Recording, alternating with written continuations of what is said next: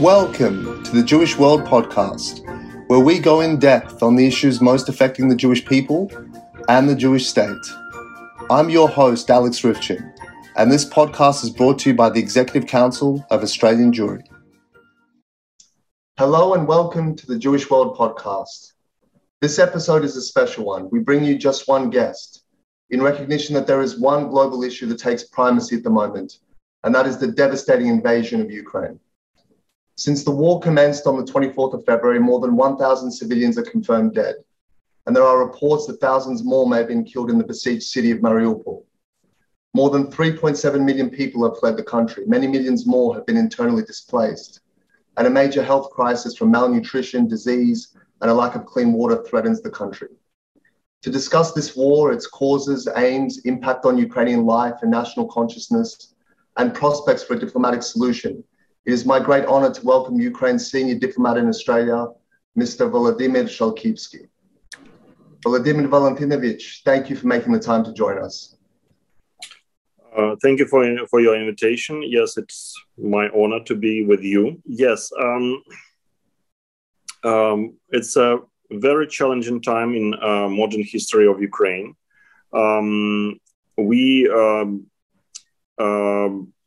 We were warned, we were told that the attack is possible, that some even told us that attack is imminent, but we did not expect it. It came as a shock to majority of the people in Ukraine, including the leadership of the country, simply because it was against any logic of normal people. If you would like other country to be on your side, it's really a strange way to kind of persuade another country with bombs and not kind of financial rationale or kind of proposals for cooperation and so on and so on. So this was very cruel while most people were sleeping. It was 5 a.m. in the morning. Yeah. And the most challenging time was maybe first 5 days when there was a panic on the ground, when many people, right now, it's the figures are already known that it's around 3.5 million already left the territory of our country, and around 7 million actually moved from the eastern and central part of our country to the western part, where it's more safe and people staying there. So it came as a shock to a majority of us, and we learned it with a very high price. Yeah. The price it's of the lives of innocent people.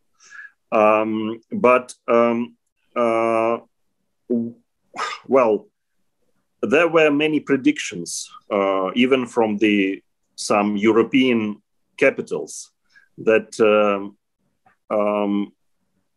while my colleagues approached some of the leadership, that with the request for help, the answer was that there is no reason to provide assistance to Ukraine because you will fall in 3 days. There will be another government that we will discuss kind of further that we would establish new dialogue with them. Yes, that was the position of some of the capitals. So Ukrainian military, Ukrainian people surprised everyone, including ourselves. We were surprised as well. There are many factors. First of all, there is already political nation inside Ukraine, free people who are determined to live in independent country, and those people are determined to fight for their freedom. And we have quite good military. We have already 8 years as a it was a slow pace fighting in Donbass, but it was active stage was during 2014-2015 with pro-Russian terrorists in Donbass. And we have, of course, all our military have real combat experience. We have around 400,000 people with combat experience that were decommissioned after serving in Donbass. So those people are actually formed the base for the territorial defense force that is right now more than 100,000 people that are joining our military to defend our country. And another point is that the Russia itself, Kremlin itself, was not prepared for the full-scale war. Their intention was to top the government, to capture the Kyiv, and there was a kind of expectation from their side that the population will be at least neutral, or they will welcome kind of Russians as liberators. And it was a big surprise to them that actually people are ready to assist our Ukrainian military to defend our country, and some actually were ready to prepare Molotov cocktails themselves. It was a failure in terms of planning for Russian invasion. They still have huge problems with logistics. And they also it's appeared that the might of second largest army in the world is overestimated. That yes, there are, for example, 1,500 military jets on the papers, but they brought around 500 to the borders on the eve of the attack on the 24th of February. So out of these 500, our military were able to shoot down 120 during 1 month. So it's more than 20% during 1 month. And there are heavy losses among soldiers and officers that are already equal to some extent to the losses that Soviet Union experienced in Afghanistan for during 10 years. So it looks like it's in terms of figures, it's quite similar to what they have right now in Ukraine during 1 month. So they're not prepared. They were not prepared there, and they're not prepared now. Of course, they keep reinforcing their military. They send in new battalions from Far East, from Siberia, from those so-called peacekeeping forces in Georgia, Russian peacekeeping forces, I mean, even in Nagorno-Karabakh in Armenia. That they are short in terms of military professionals. They already kind of seriously considering, and they are sending actually those special military mercenaries like Wagner Group. So it's a big picture, and you of course, I don't want to repeat the reports that already extensively published in Western media everywhere. I can only say from the government point of view that there is no doubt from our side that we will prevail, that we will defend our country. It's just matter of time and matter of casualties. Yes. Unfortunately, there are a number of cities where the humanitarian catastrophe is already in place. Yes. There are mass graves for civilians. I mean, first of all, Mariupol. There is no access for the humanitarian organizations over there. And it looks like there is a strong determination by Kremlin to capture at any cost the city itself. There are barbaric and cruel attitude, aggressive acts towards civilians on the ground. There are numerous facts of war crimes committed by Russian army. We are already preparing all documents that will be sent to international criminal courts. Yes. We will push for the restitutions that Russia will pay for everything that was done in Ukraine. They will pay eventually. And they will also return all territories, yes, including Crimea. But we understand that it will take time. We are not going to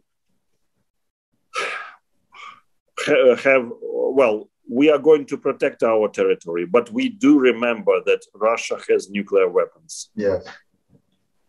So the picture is complicated, but we are confident that with this significant military support and humanitarian support that we receive from our partners, and with the strong morale among Ukrainian people, ordinary people, and our military, we will defend our country.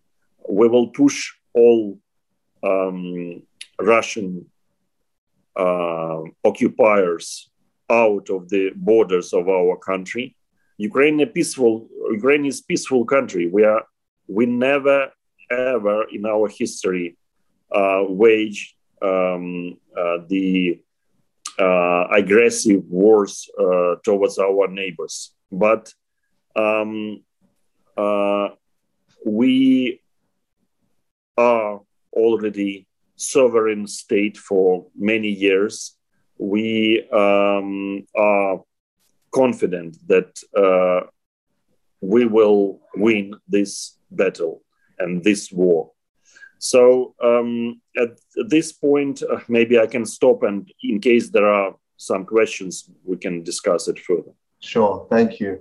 I want to look at the motivations behind the invasion. Vladimir Putin has been clear that this war, from his perspective, is motivated by allegations of ethnic cleansing, of genocide of ethnic Russians in the Ukrainian regions of Luhansk and Donbass.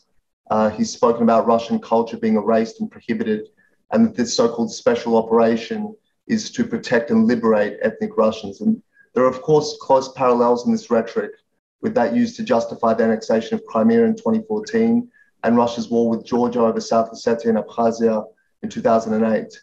But when President Putin speaks at length, he seems to reveal other, deeper, even more sinister motives. He speaks of the illegitimacy of Ukraine as a state. He speaks of the great injustices he sees it of millions of ethnic Russians ending up outside the borders of the Russian Federation following the collapse of the Soviet Union in 1991. What, in your view, is really behind this war? What does Putin want? We can start from the articles that were published in Russia half a year ago by, the author was Mr. Putin himself, where he actually questioned the right of Ukraine to be independent, that it always, to his mind, belonged to Mother Russia. Yeah. And that is why, make no mistake, this is not about NATO membership of Ukraine. This is not about Russian-speaking population that kind of suppressed in Ukraine. This is about restoration of mighty Russian Empire. And Ukraine is just too important for Kremlin on its way to restore a former Soviet Union. So it's obvious that, there are so many Russian-speaking people in Ukrainian army right now. And it's really difficult to understand how you can kind of support Russian-speaking population in Ukraine by wiping out Russian-speaking cities and towns, because the fighting, the most heavy fighting took place and continues to take place in actually a Russian-speaking eastern part of Ukraine, where up until now there were significant, or to some extent significant, pro-Russian sentiments. But Mr. Putin himself just kind of eradicated or erased any pro-Russian support inside Ukraine by destroying all majority of Russian-speaking cities, because central Ukraine and western Ukraine was always kind of critical towards Russia. Yeah. But eastern part of Ukraine was there was significant presence of Russian-speaking population. There was historical ties, Russian church. So, and again, what kind of logic in it? You are destroying the part of the country with the biggest number of supporters is, and you expect on friendly relations, and this is about Russian propaganda, Russian false narratives, and I believe under present circumstances already can understand how you should treat or analyze the messages coming from Kremlin. Yeah. And on that point of propaganda, another key message from the Kremlin is that this is about the denazification of Ukraine. And that propaganda seeks to flip the roles of the parties and recast Ukraine as the aggressor, even though it's being invaded, while depicting the Russian invasion as something like the heroic struggle of the Soviet Union against actual Nazism in 1941. And some Western observers, particularly those on the extreme left, seem to have accepted this narrative of liberation from Nazism. And they point to the inclusion of the Azov battalion in Ukraine's National Guard as evidence. I wanted to give you the opportunity to discuss this accusation and present the reality of Ukraine's government and its armed forces. It's really difficult to kind of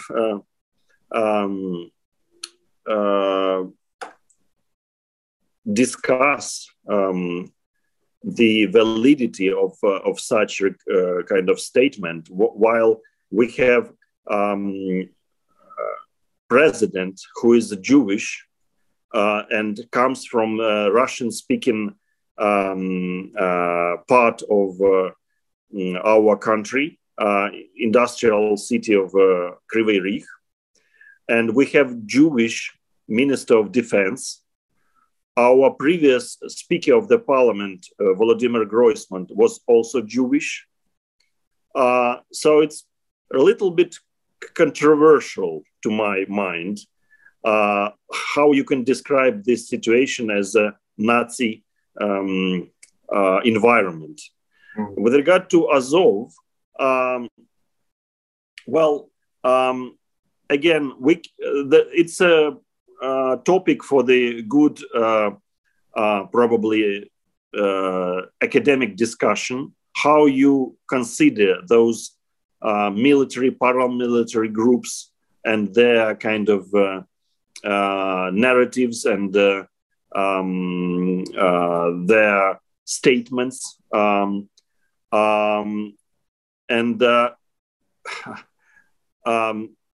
In terms of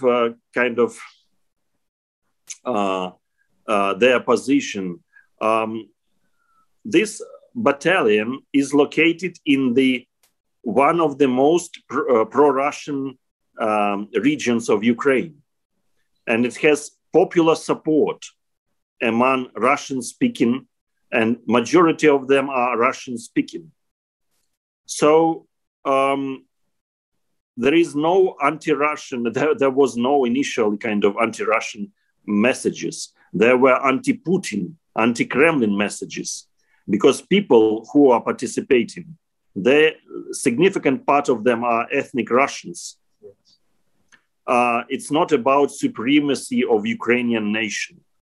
It's about defending territory of Ukraine, where many people live, including Russians, Greeks, Polish, Jewish, and so on, against aggressive policy of Kremlin. Actually, Mr. Putin himself, he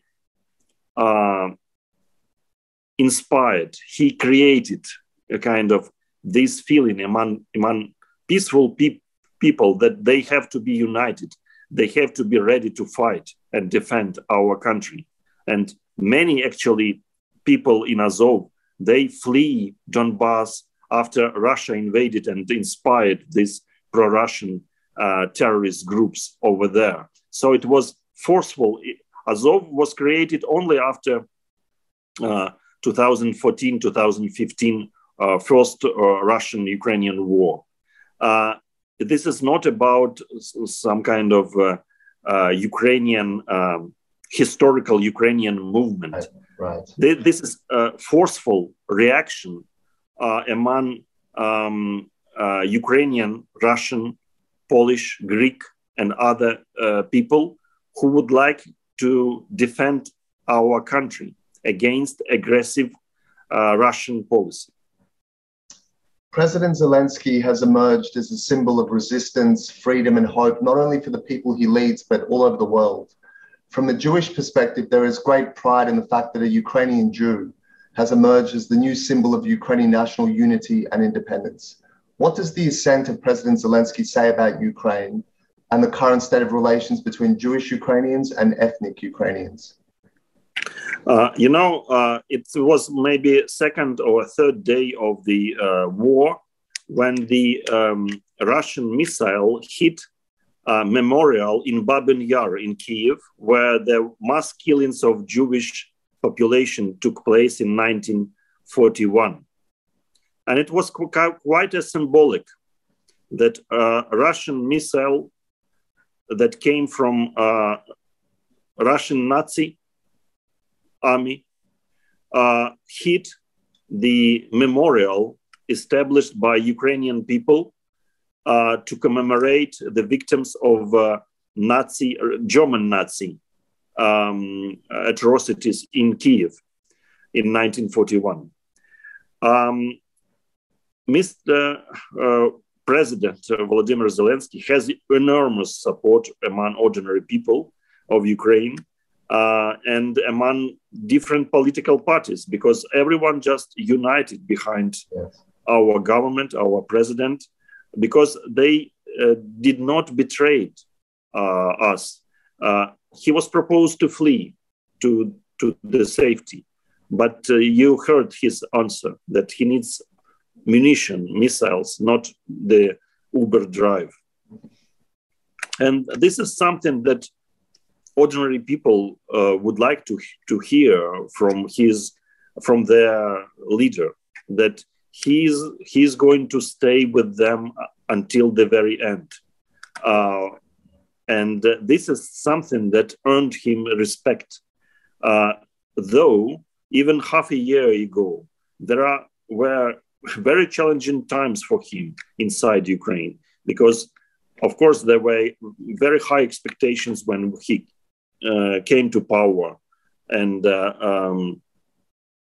of course, it's really difficult to fulfill such high expectations.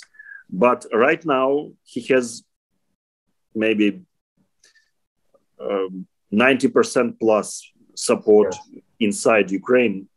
And there is no doubt that he will remain in office for as long as he can, according to our constitution, and as long as he will be able to do it.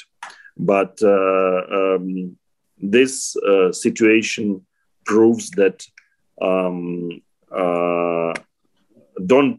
you don't have to jump into conclusions too early about people, because nobody expected from him such powerful leadership during such challenging times. Let me just thank you sincerely for your time, and I want to send best wishes to you and to the people of Ukraine on behalf of the Australian Jewish community and our President Gillian Siegel AO, and to personally convey my best wishes and hopes for strength and peace for the people of Ukraine. Thank you so much for your time. Thank you for inviting me. Thank you. And that concludes this episode of the Jewish World Podcast, brought to you by the Executive Council of Australian Jewry. Find us and subscribe on Spotify, iTunes, and Google Podcasts. And don't forget to share the episode through your social media.